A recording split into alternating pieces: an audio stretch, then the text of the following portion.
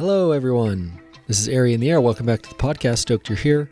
Today, I have my favorite guest I've ever had on the podcast, John Vervaeke. He is a cognitive scientist from the University of Toronto and a profound thinker and amazing encourager of humanity right now. John's been on the podcast. This is the third time, and this episode begins the series that I'm doing with my favorite sponsor, Neurohacker Collective. They make Qualia, a suite of cognitive enhancing supplements, and John and I have an amazing conversation that ranges from subjects like grief and flow and movement and how movement affects cognition, and cognition and movement are actually inseparable. We get into death and so much more. It's, as always, talking with John, it's incredibly insightful. It is full of wisdom and encouragement, and it's an incredibly humane conversation. There was at some point where he actually touched on, he really affirmed a transition I had made in grief and paragliding, and it was incredibly moving for me, and I was so grateful to feel as seen in that and encouraged in that as I was. So thank you, John, and thank you, Neurohacker, for having me. Stoked that you guys are here.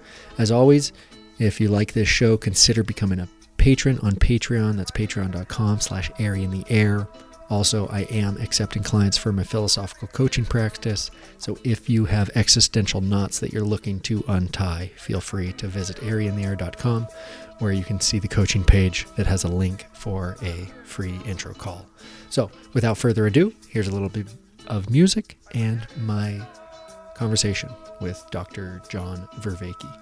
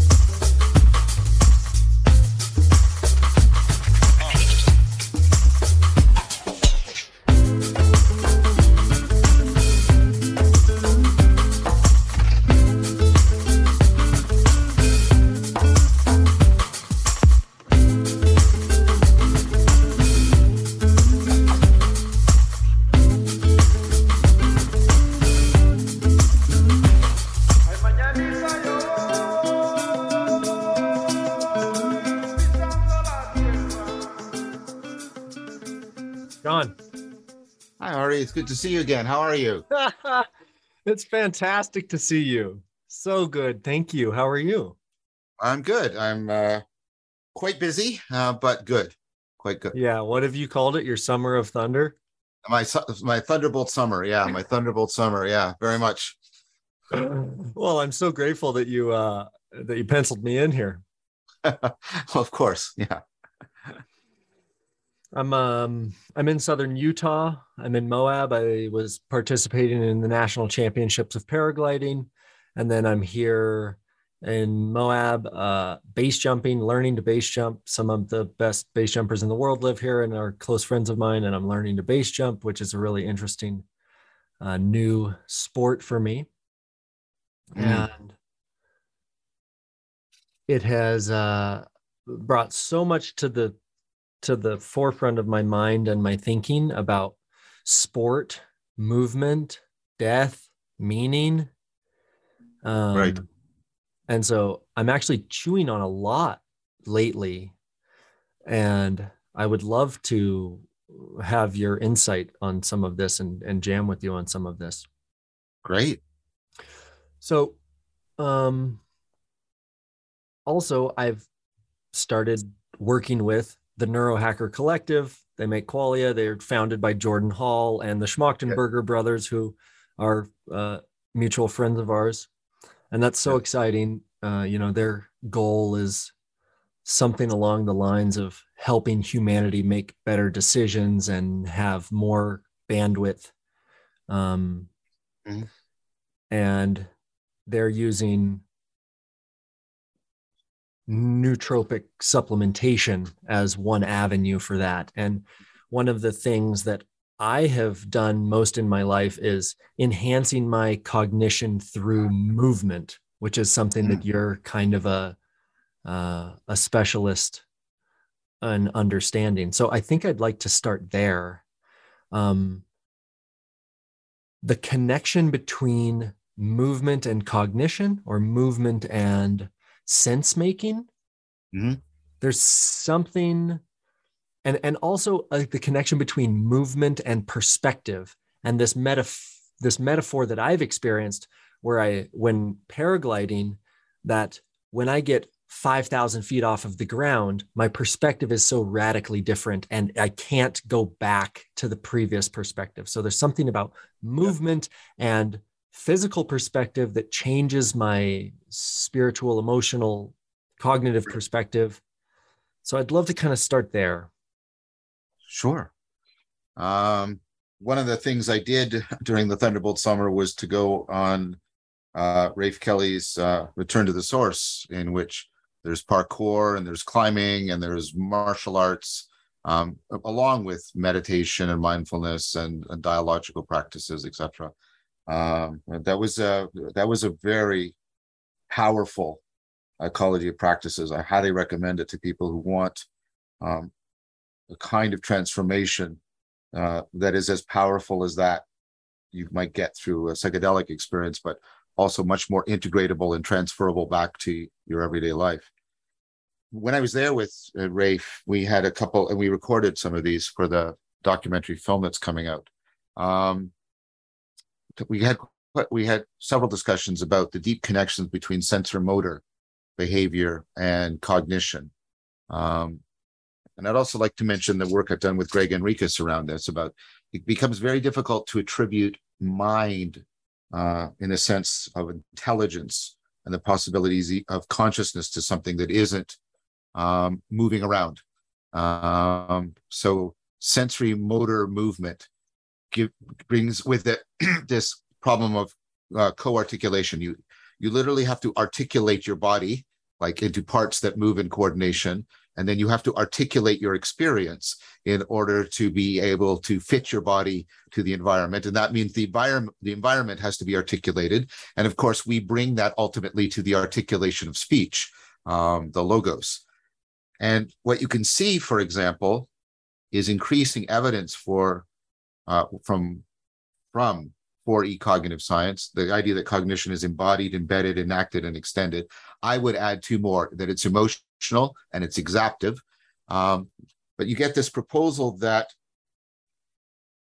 the brain, the mind, body, brain processes we have for sensory motor navigation, orientation and navigation, those two really primary concepts, orientation and navigation, are actually exapted up into when we're trying to move around in conceptual abstract space. And that's why we use gesture and we use spatial metaphors for trying to articulate the relations of intelligibility between our concepts. Like even the word abstract, which means to lift out, to take out, right? And it shows up. Look at the words we use to try to express. By the way, express is to press out. Our understanding. We say things like, do you see what I'm saying? Do you grasp my point? Do you get it? Could you move a little in my direction? I'm understanding that we're both stuck here on this point. So there is a deep, to use Evan Thompson's, I think, very felicitous and important phrase and idea. There's a deep continuity between your abilities to make conceptual, intellectual sense and your ability to make sensory motor sense. And notice that we use the same term at both levels, sense, for referring to our experience, but also for referring to making sense, gaining an understanding of the world. Even in the phrases we're using to pose the question, you can see the deep continuity between the articulation of your orientation and your navigation in sensory motor behavior and the articulation of your thoughts as you try to understand the meaning, both existential and conceptual, of your experience. I love this. This is what I'm hearing is that even in the words, there's a parallel of our movement through the physical world and our movement through the intellectual, emotional, cognitive. Look what your hands are doing. Look what your hands are doing. You're doing exactly. This. They're right? moving. Yes. But let's take that out of the metaphoric, right? Because that's like a speech language metaphor that we're mapping onto the thing. Yep. And let's bring it into the physical realm of like, what is there a really hard connection between my body's movement and my cognition? Sure. Think about how your body gives you a sense of like in front and behind, and you use those as fundamental ways of orienting your thoughts, right? You have, right? Even in your intellectual endeavors, you foreground some things and you background other things. So right now you are foregrounding what I'm saying, but you're relying on your background knowledge of how English works. But we could turn and focus on English if we wanted to. But right now and notice even the language that we're tempted to use. We're not actually looking at English. We're looking through it at whatever it is we're talking about. And about means to be around it, by the way. And this goes to some of the work of Lakoff and Johnson. I think they're great at pointing out the phenomena. I think their particular theoretical explanation of it is wanting. But I think this notion that's being drawn from Forty Cognitive Science of exaptation, and I'll give you a non-mental example. Like I've used this example many times. My tongue, I'm using it to speak. Many organisms have tongues and they don't talk. Tongues didn't evolve for speech. They evolved for poison detection and moving food around. But that makes them highly sensitive and highly mobile, which means they're great for being exapted into speech. Same thing, your cerebellum, now to your thing, your cerebellum probably originally evolved for sensory motor coordination. But we now know, for example, when you're meditating and you're absolutely still and your eyes are closed, your cerebellum is firing like crazy. Why? You're not doing any sensory motor stuff. Why is your cerebellum firing like crazy when you're in meditation? Because the cerebellum is trying to coordinate. It's taking those abilities from sensory motor coordination where it maps and tracks really dynamic and complex contingencies between variables. And it takes that and it tries to map right? The complex contingencies between all the variables happening in your attention, your awareness, your sense of self. That is a more concrete example. Which could mean, by the way, concretely, that developing a ritual practice, and I mean ritual in a positive sense, not in a negative sense, of sensory motor movement and sophisticated coordination and balance, like Tai Chi Chuan, which I practice, could transfer to areas of my life, like my work in graduate school, that seemed to have nothing to do with it. But when I was in graduate school, my friends were noticing a difference in how I argued and how I oriented to other positions and how I was more flexible and balanced. This is the language they're using in my interaction. The Tai Chi Chuan sensory motor had transferred and was informing and transforming my purely philosophical, intellectual endeavors within graduate school. This is wonderful. And I feel like that just struck on what I feel like has gotten me in the arena, because Tai Chi Chuan, as I understand it, has more structure than my activities, say highlining, where I'm on a thin piece of rope balancing as I walk across it over the void. Right. Is that kind of movement satisfactory for that kind of development in my brain and supporting my cognition outside of my sport? Well, the thing I have to say to that is you can't decide that a priori, right? You can get in the flow state in a video game. Not all video games, not all people, but you can get in the flow state in a video game, and it doesn't translate into flow states in your real life. In fact, you can get locked into that, right? The video game flow state and enter into a depressive state in the rest of your life. And depression is pretty much anti-flow.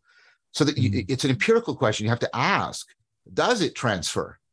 And then we have to compare instances where the sensory motor tasks or practices transfer and where they don't, and say, well, why are the ones that are transferring, and why are the ones where it's not transferring? That's part of what I'm trying to figure out right now, actually. Wow. That's an incredible question. And that, for me, that brings up the difference between highlining, where let's say I'm walking across a kilometer-long slack line. The amount of movement in my body is really high. And so much of the intelligence is embedded in my body. I can't think my way across the line. I can't cognitively balance. My body just does it. I use my head as an aid for my pace, my focus, kind of certain postural things that I remind myself back into. But the, say, optical perspective changes very, very slowly. Okay. Yes. And now contrasting that to cross-country paragliding, where, this year I had the longest flight in America. I flew 230 miles in 9 hours. Wow. My body is not moving that much. I do a lot with the brakes. I push on the speed bar with my feet. I do a lot with my hands. But I'm in a seated position all day long, and I'm doing really repetitive, non-critical balancing things. Right? Like a slight difference in my hand position is not going to make the glider collapse or anything like that. Whereas a slack line, the requisite of balance is incredibly narrow. Right. But when I paraglide, my optical perspectival view changes so drastically. I literally flew over mountain range, followed by mountain range, followed by mountain range. Yeah. So in my life, I have noticed these changes settling into me, and vice versa. I've noticed, recently, after going through a really painful breakup and having 9 months of what felt like depression. Oh, I'm sorry. That's the worst. Oh my gosh. So sorry to hear that. Yeah. But John, it literally unlocked something in me. This year has been my best year of paragliding yet. And I've had great competition results. I've broken the record, the state record and had the longest flight in America. And the thing that I can tell has changed is some emotional click that has happened, that it's okay. Like if I have to land out in the boonies and I get hungry or I get tired or I get thirsty or I get cold, like that's all going to be okay. I can kind of deal with a bit more shit. Yeah. But I would love to hear from you.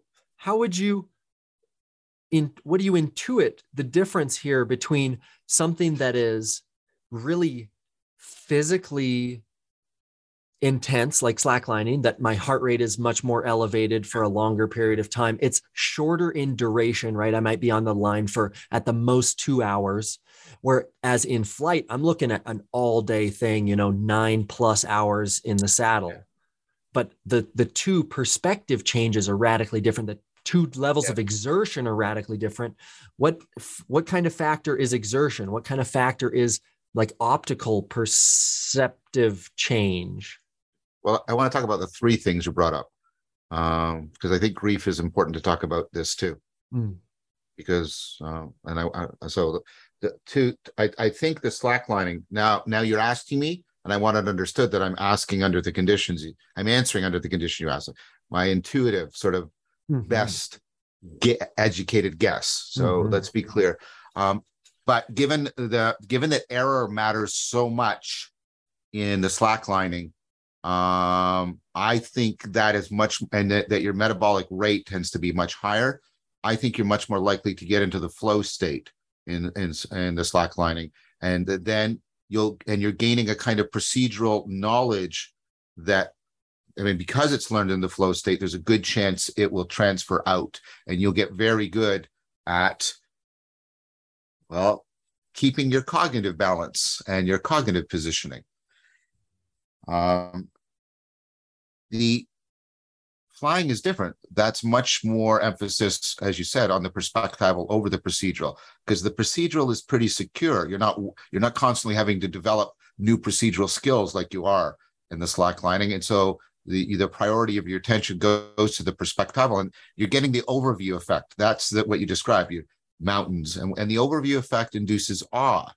And you use it in the Stoic practice, the view from above, or the Neoplatonic practice of contemplating the various levels of reality.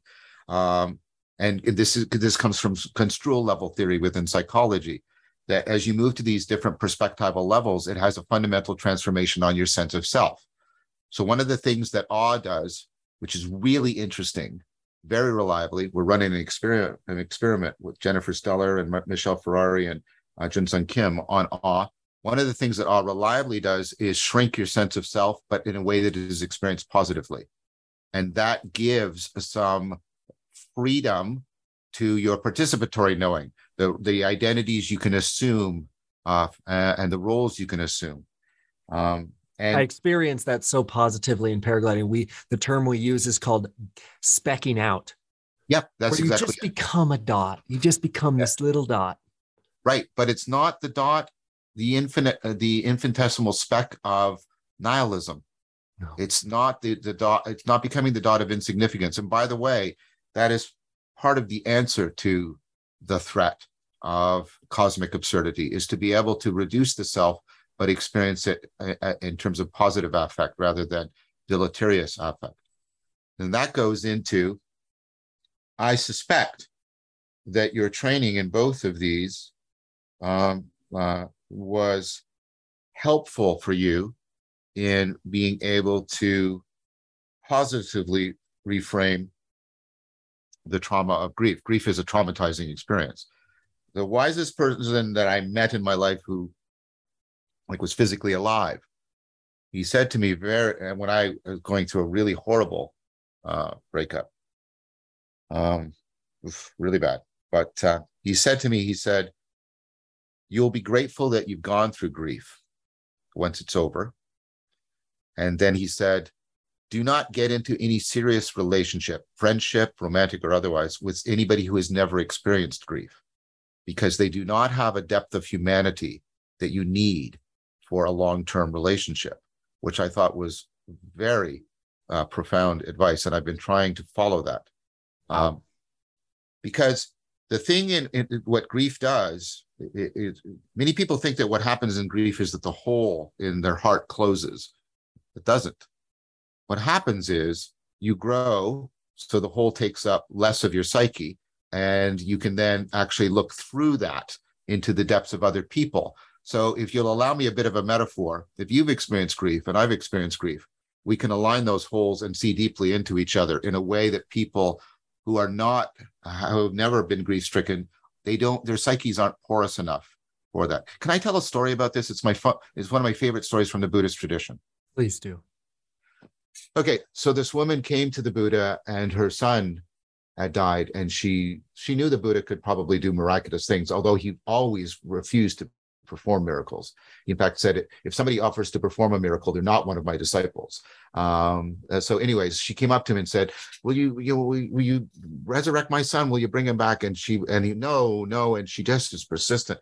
And finally he turns to her and he's moved by compassion. He says, okay, I will heal your son, but you have to do something for me first. And she says, anything. And I said, I want you to go into town, he said, and I want you to get a mustard seed from a house where nobody in that house has experienced grief. And she flies into the town and she knocks on the door and she, right, can I have a mustard seed? Of course. Has anybody in here experienced grief? Yes, I have. I've lost my brother. And she goes from house to house to house to house. And then she goes, oh. And then she goes back to the Buddha. And then she says, thank you. Mm. It's so beautiful. It's such a connecting, humane experience to have moved through grief and to realize that everyone has. And notice what he doesn't do. He doesn't give her a propositional argument. He gets her into her perspective and her identity, and then puts them into a situation where she has to start to see herself through other people's perspectives. And she has to allow her identity to be porous to the identity of others. And that's what brings about the healing, not the physical resurrection of the son or some philosophical argument leading her to conclude that she shouldn't be upset or something like that. And this is what I'm trying to get, because I'm trying to get you to see what you're doing in the slacklining and what you're doing in the paragliding actually gives you tools for dealing with the grief, not making the grief go away. You don't want to do that. That is one of the deepest mistakes, because you'll lose what we're talking about here. But it gave you a way to reframe and reorient so that you came out of it, as you said, unlocked. You of course know that the opposite is possible. You have great expectations, and Mrs. what's her name, Caversham, that she got stood up at the altar and she spends the rest of her life tortured by the grief of that, and she never, right? People can get locked and blocked by their grief.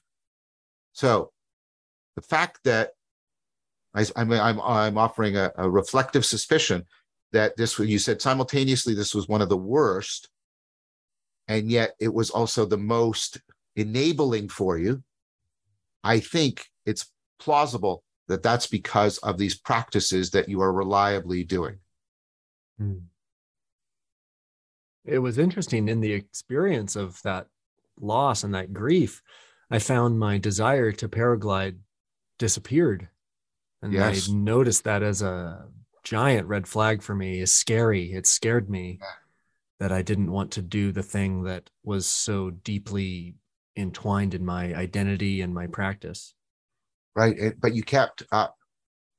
I kind of forced myself to just go out and fly with my friends and get outside. And so, okay, this is the pivot point. Let's zero in on this.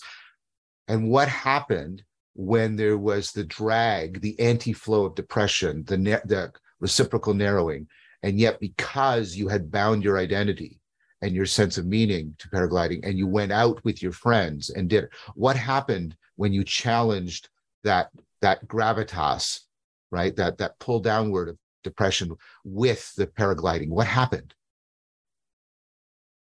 These sports have an amazing ability to just like bring you out of whatever is in your head and bring you into the moment, because the way I experience it is basically my body has a self-preservation thing that just like stops me from thinking about everything else and brings me right into what I'm doing.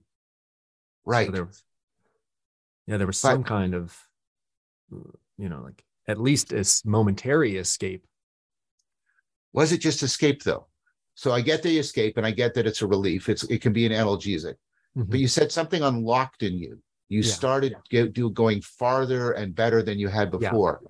That seemed to be after I had moved through it, or at least at the tail end. And it was if I were to describe how it felt, it was like some kind of confidence or centeredness that that I was going to be able to deal with like whatever came, like that it was okay. Because when you paraglide, I fly over huge mountain ranges, and I'm looking down, I'm like, well, like I might have to land there, and that would be a relatively awful place to land. And I would have to walk really far, or no one would be able to get me for a day or something like that. But just the hypothetical that used to scare me, that used to make me go around, I was okay with that. Like it was going to be okay. I had dealt with like way more painful shit. Yeah. Yeah. So you see, you had bound the two together. You were weaving them together. You were bridging. You were affording a transfer, and you were actually getting these two things to talk to each other. Your grief gave you more confidence in the paragliding, but your ability to land in different places was also helping you grow out of the grief. You had actually bound the two together. And I felt it as an incredibly connective experience to other people as well. That exact thing about looking or like going around and looking for the mustard seed from someone who hadn't experienced grief. My capacity to, I feel like it almost vaporized my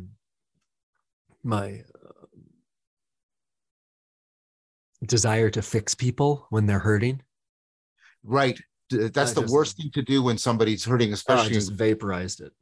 Yeah. The best thing is to be with them as fully as you can be with them. Mm-hmm. Yeah. Yeah. Thank you. That's, it's nice it's cathartic and affirming to be recognized that I went through something hard and I moved through it in a way that was positive for a part of my life that I deeply care about and that I'm so passionate about, and that it feeds each other. And it's almost just like a feedback loop. And it's interesting because what we just talked about was that the grief enabled my paragliding, but there's also like ways in which my paragliding enabled me to move through my grief. Totally. That's exactly what I'm saying. You set up a reciprocal opening, which was amazing. And think about this. Think about this then, Ari. Think about people who haven't built up a repertoire of transformative skills and practices who then confront grief. This is what happened to people. This is what happens to people who hit profound grief, loss, failure, who do not have a religion or an ecology of practices that is transforming them at the perspectival and the participatory level in a reliable and beneficial fashion. Yeah, they hit this, and they have nothing to fall back on. That's as you've described it, that's such a crux of the meaning crisis, right? Yes. Exactly. Okay, so this is a perfect segue here.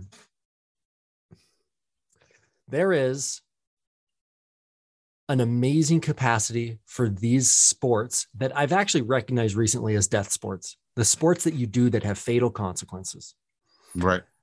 And the ones that are just most notoriously fatal are base jumping, paragliding, skydiving, these kinds of real fast altitude air sports, right? There's an amazing capacity for these things to make you face your fear. Yes. And have you challenged in a way that's really profound. There's a book, The Rise of Superman by Stephen Kotler. I've heard of it. Okay.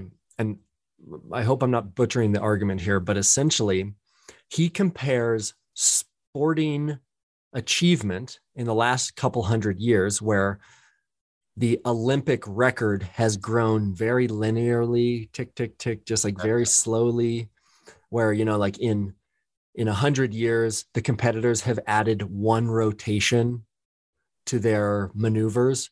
Whereas in extreme sports, ones where you have grave consequence of being maimed or killed, the achievement has been 100x. People have gone from doing a single flip to now 3 flips with 5 spins, landing, taking off and landing backwards. And this has happened in a very short period.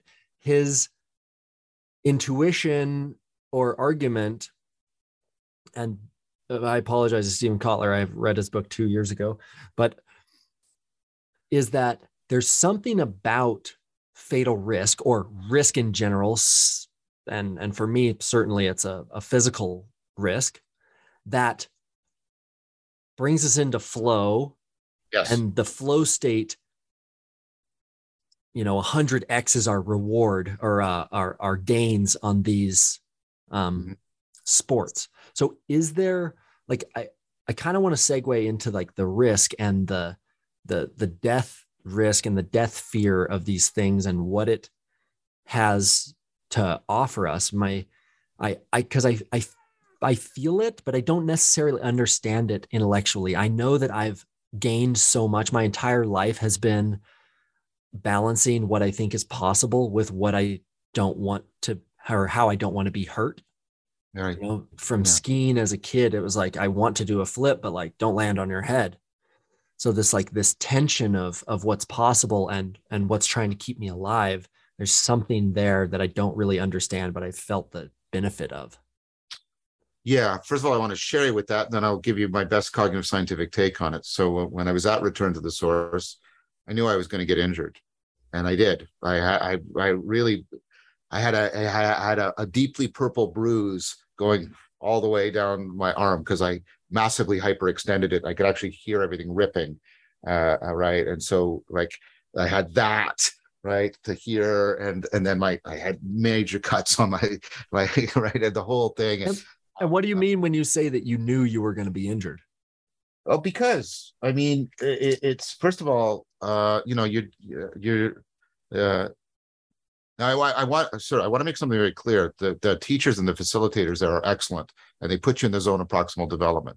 So the chances of getting injured such that you couldn't continue are kept pretty low. But they're not zero, as they will tell you, and they can't make it zero, because if they make it zero, as we're discussing here, the necessary challenge for the task goes away. And so, I had to do some really scary stuff for me. And some really ego hammering stuff. I've been doing, Tai Chi Chuan for 30 years and various things. And I'm trying my best to, clamber over these rocks and everything. And Rafe's son and daughters are just like, bing, bing, bing, bye, right. So all that kind of thing. So I found that when I came back, that a lot of background fear that I had been carrying in my body was gone. That had not been removed by therapy, Tai Chi Chuan, meditation, contemplation. Those things had all done what they do wonderful things for me. I'm not dissing them, but there was a level that they couldn't reach, a visceral but also primordial level that was reached by return to the source. And are you crediting that to the experience of getting hurt, facing an injury? I am crediting that to I coined a phrase that got people like every day, physically and or socially, because I'm also socially phobic, and there are challenges around that. Every day I face the horizon of horror, and I made a commitment to myself. There was a couple of things I couldn't do because I have Meniere's on my left ear, and I can't. There was just two. When Rafe laid it out, I said I can't do that, and I can't do that because that could trigger an attack, and then I'll be lost for the rest of the event.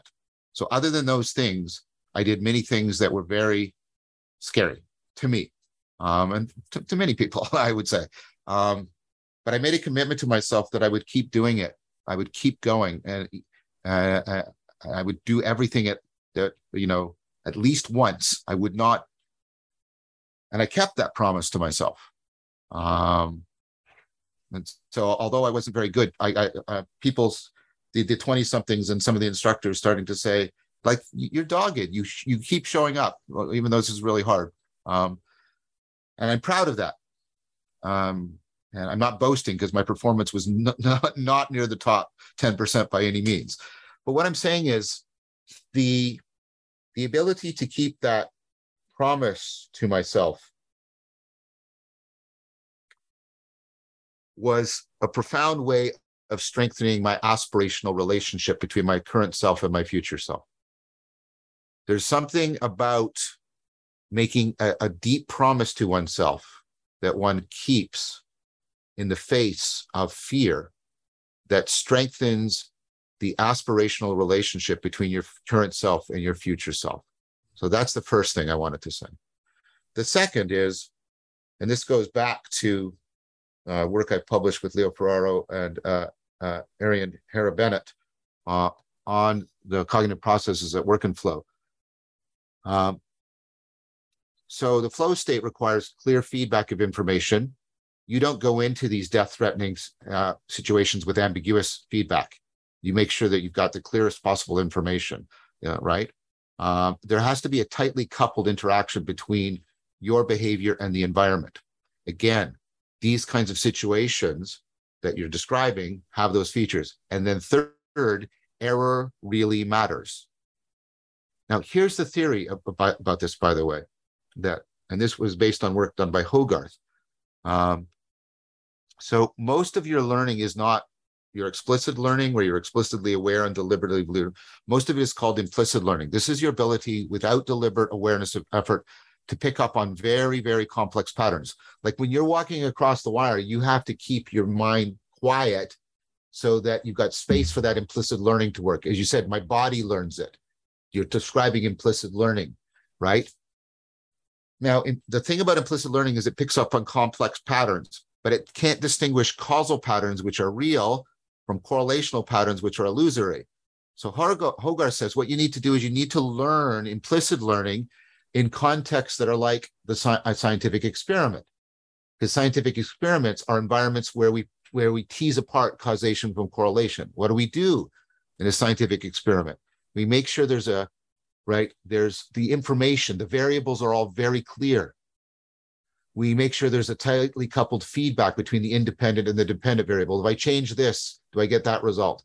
And error matters to an experiment. The experiment can be falsified.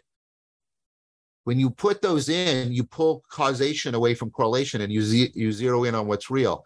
Our argument is the flow state is doing exactly the same thing. Tightly coupled feedback, clear feedback, and error matters.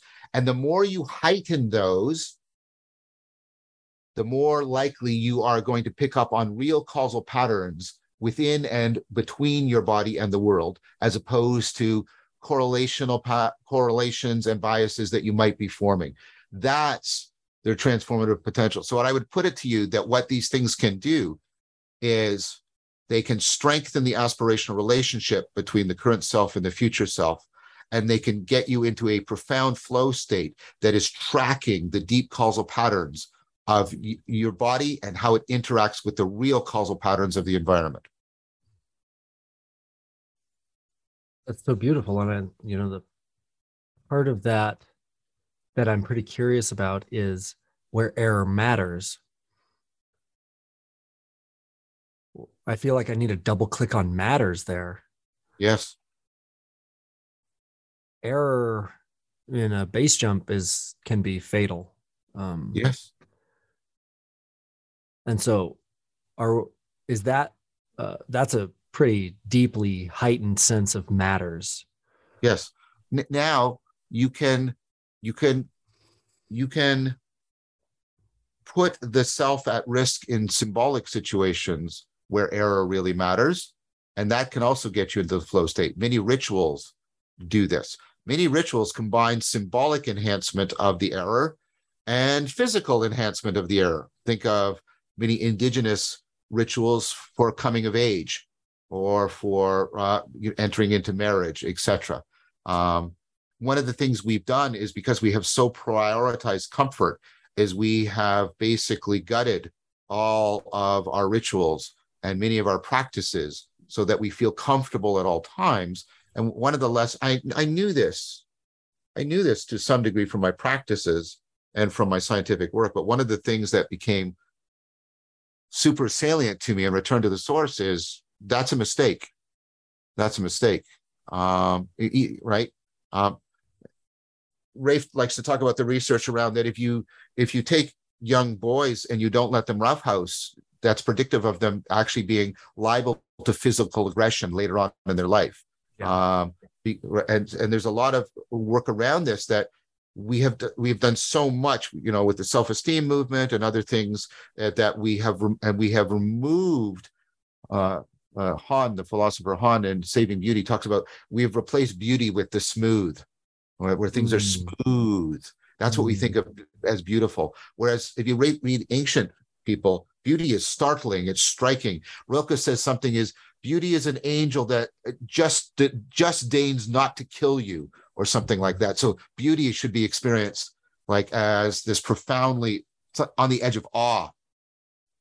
So there are ways of making it matter that don't necessarily require physical threat. There is, of course, social threat, which is for many people, that's a very powerful threat. Okay, I need to stop you right there, because you have just literally we're on the intersection of what I've been ruminating on a lot lately. Okay, please. Thank you for interrupting. No, I mean that. I'll tend to go on.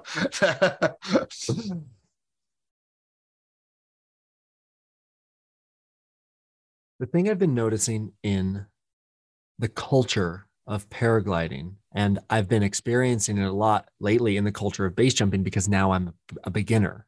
Right? In paragliding, I'm a renowned expert. As I start base jumping, I'm seeing this thing. There is a fear to being hurt. And that is the fear that we talk about as the transformative fear to be faced in paragliding, is getting hurt. But 2 years ago, I was first onto the scene of a gruesome fatality in paragliding.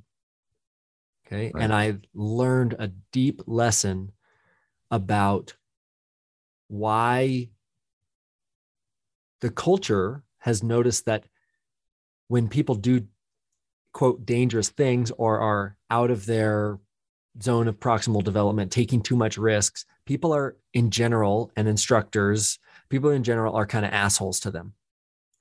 Oh.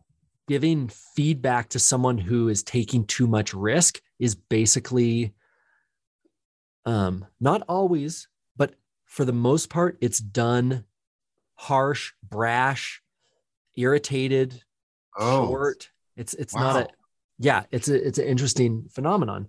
What I learned when I watched the guy die and tried to give him CPR for an hour while the helicopter came, and it was a very gruesome thing.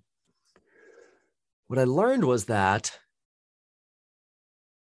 when I watch someone do something dangerous or risky, or I make the judgment that they don't know the risk they're taking, I am actually afraid. It triggers my fear. Yes. When we recognize that we're afraid of something in our external environment, say our physical health as we perform a base jump, there's transformational power there. My intuition is that these communities are lacking the secondary and tertiary levels of transformation because we're not actually acknowledging the fear that other people's involvement in our sports puts on us. Wow. And we're projecting, we're skipping our emotions when we say, basically, circumstance is, I saw you do X, and and that is triggering this behavior in me, or that's that's wrong, that's bad, that's something. And in America, in our litigious society, we say, oh, like if you crash, like you're going to ruin it for everyone. Our access is going to be at risk, or any of these things. And we're skipping this. That triggered my fear. I'm afraid. I'm afraid of what might happen if I see another death.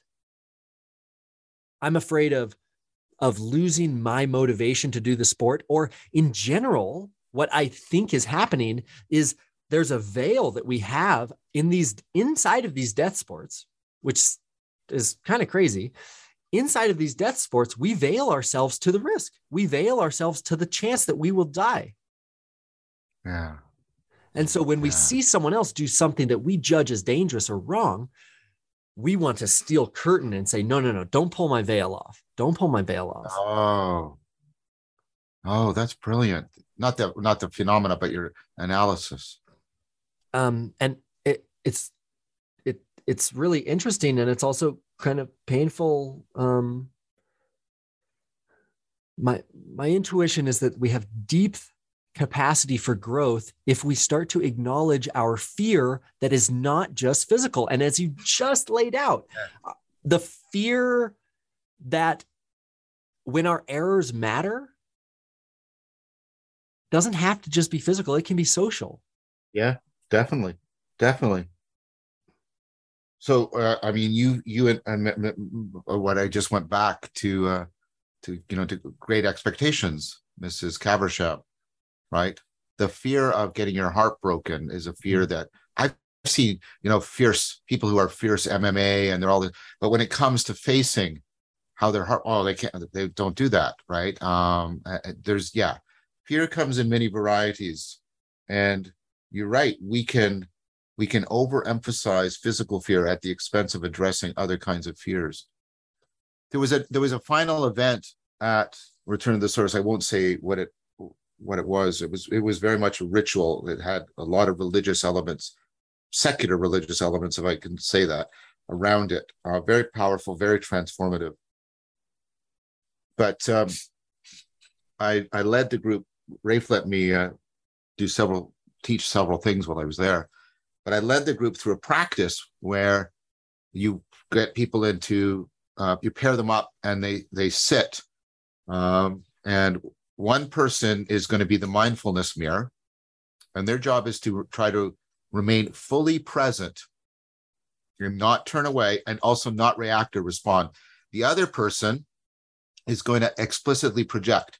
They're going to treat the person who's being the mindfulness mirror as the person who is most likely to criticize them for what they just did. So they've succeeded in this day. Imagine the person that would most criticize you, project it onto the other person, and then just let it go. So you can feel the projection, but you don't get to play out the script because the other person doesn't act. And the other person is bearing the projection and not turning away. And then you flip roles.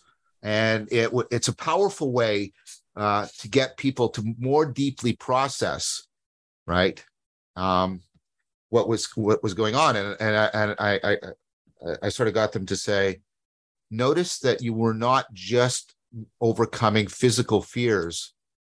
So when they do this exercise, they realize, there was a lot of stuff that I was actually challenging, that I was actually projecting onto the physical environment with my fear. And it wasn't just the physical threat. There was all these other, so it leads people to a deeper integration of when they've encountered physical threat. Brings up, here in Moab, I'm my best friend, and I'm under the tutelage of, his name is Sketchy Andy Lewis, and he's one of the most prolific base jumpers of all time. He's incredibly macabre. He makes all kinds of t-shirts with skulls and death, and it's just so integrated into his thing. And, one thing that he talks about a lot is that people find things that are worth living for all the time, but it's rare that people find things that are worth dying for. Yes. Yeah. And so I guess I'm curious, do we have to find things that we think are worth dying for, physically or socially? Because, so much of what we're talking about here is the fear. And if we trace it back like really far, I think most of it is physical or social death, yes. Or something we experience as physical or social death. Is it important that we find things that have that level of meaning, that mean that much to us, that we're worth that are worth dying for, physically or? I don't know. I think I try to think of it as a way that like triangulates between those two: worth living for, worth dying for. Synthesizes. Here's how I do it. Pardon me? Synthesizes those two? Yeah, or at least like stereoscopic vision, how your left and right visual fields give you depth. Because I'll ask people, and I'll talk about meaning in life, and that they want to be connected to something that has a reality and a value independent of their existence. And death, of course, shows that. But what I do is I ask them this, I'll say, what things would you want to exist even if you no longer existed? And they'll say like my kids, or they'll say this, and it's like, those are the things that actually matter to you because you want them to exist for their own sake, not just for your enjoyment of them. That's so beautiful. Paragliding is so exactly that for me. If I die paragliding, please even take the equipment I died with and please fly it. It's so worth it. It's so transformational. It's so powerful. Please. I hope that people continue to push the limit and become one with the sky and observe nature in its most inspiring beauty. Yeah. And that's how I would answer that. It's neither things to live for, things to die for. It's things that matter the most because they have an existence and value independent of your egocentric set of preferences and concerns. That's how I would put it. I love that. That's such a good litmus test for meaningful things in your life. Yeah. And of course, the problem with a narcissistic existence is there's that set of things is empty. It's zero. It's absolutely empty. So their capacity for mattering and having a deep meaning in things is very, very low, which is why they are so voracious for even junk attention and junk approval, like junk food. Yeah. And what are those, I think it's obvious what those practices in my life are. What are those things for you that you hope would exist outside of your own existence? Oh, well, I mean, I definitely want the entire Socratic way of life and dialectic into dialogos and the ecology of practices. And I want all of those to flourish. And if I knew that my death could reliably contribute to that, that might be something. I don't want to die. I wouldn't commit suicide. But if I had to die and it was that death would reliably increase the chances of those flourishing and causing human lives to flourish, I would probably consider death under those circumstances.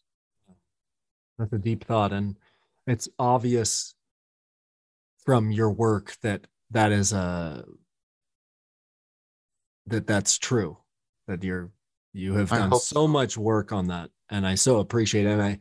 And to see you on the Lex Friedman podcast and to see you on the Jordan Peterson podcast, it makes me so happy that people are more and more and more people are getting exposed to your work. And you've been my absolute favorite podcast guest I've had since 2017. Thank you. And you're the most, people ask me what my favorite episode is. I constantly point them to our first recording, which is The Real Revolution. Right.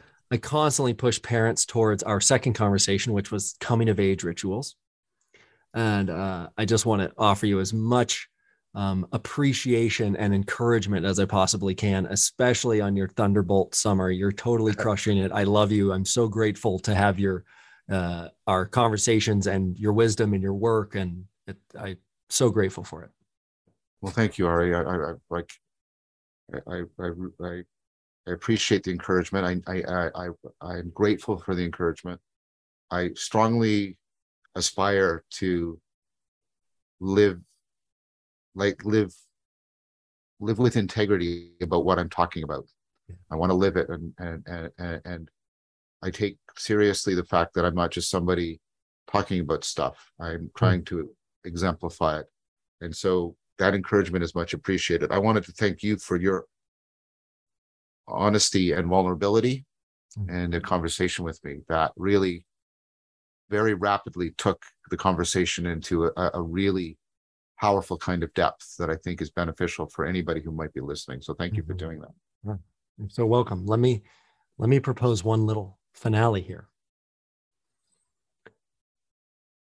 On the subject of integrity, the things you want to be able to live by, the things that you're talking about. Yes.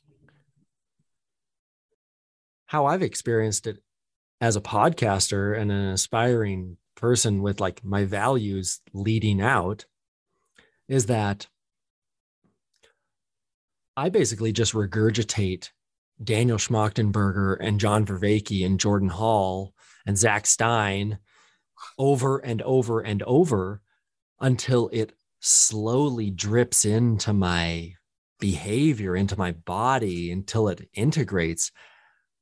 And I think that people that I talk to right now, I think they're desperate to have perspective or have their expectations managed between their aspirations of their values and the integration of their character in their behavior. Can you please offer us some encouragement there? Help us manage our expectations while we try to aspire with the Enriquez's and the Schmachtenbergers and the Vervaekes as we're stumbling along our path. I will offer companionship. I am regurgitating daily Siddhartha, Spinoza, and Socrates. And Eckhart and Erigena.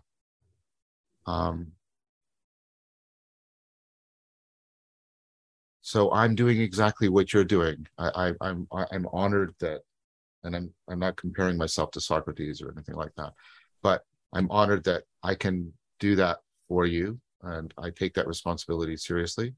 But what I'm trying to say is, you and I are in the same boat. We have our symphony of sages, and my encouragement is, whatever you're getting from me, it's because I'm doing what you're doing. And so it should work for you like it has worked for me. Amen. Love that. Thank you so much, John. Such a pleasure. Thank you, Ari. It's a great pleasure. I'd be happy to talk to you again. So keep up the good work. Thank you, brother. Take care. Take care. Got it, Jump. Bye-bye. See you. Okay, you guys, I hope that was as helpful for you as it was for me. I am so grateful for John. Thank you, John, as well as Neurohacker, Qualia. Thank you guys for supporting me. And as always, if you like this show, consider doing the internet things like the reviews and the ratings on Spotify and on the Apple Podcast app. Those are super helpful, as well as becoming a patron on Patreon. That's the biggest thing. Patreon.com/Ari in the Air. For as little as $5 a month, you can really contribute to the sustainability of this podcast. This is probably episode 130 or something, and it's been such a joy and been such a transformational project for me, and I hope it's been helpful for you as well. I also highly recommend, if you liked this episode, please go back. There's 2 other episodes that I've recorded with John Vervaeke on this podcast, and so highly recommend checking out his YouTube lecture series called Awakening from the Meaning Crisis.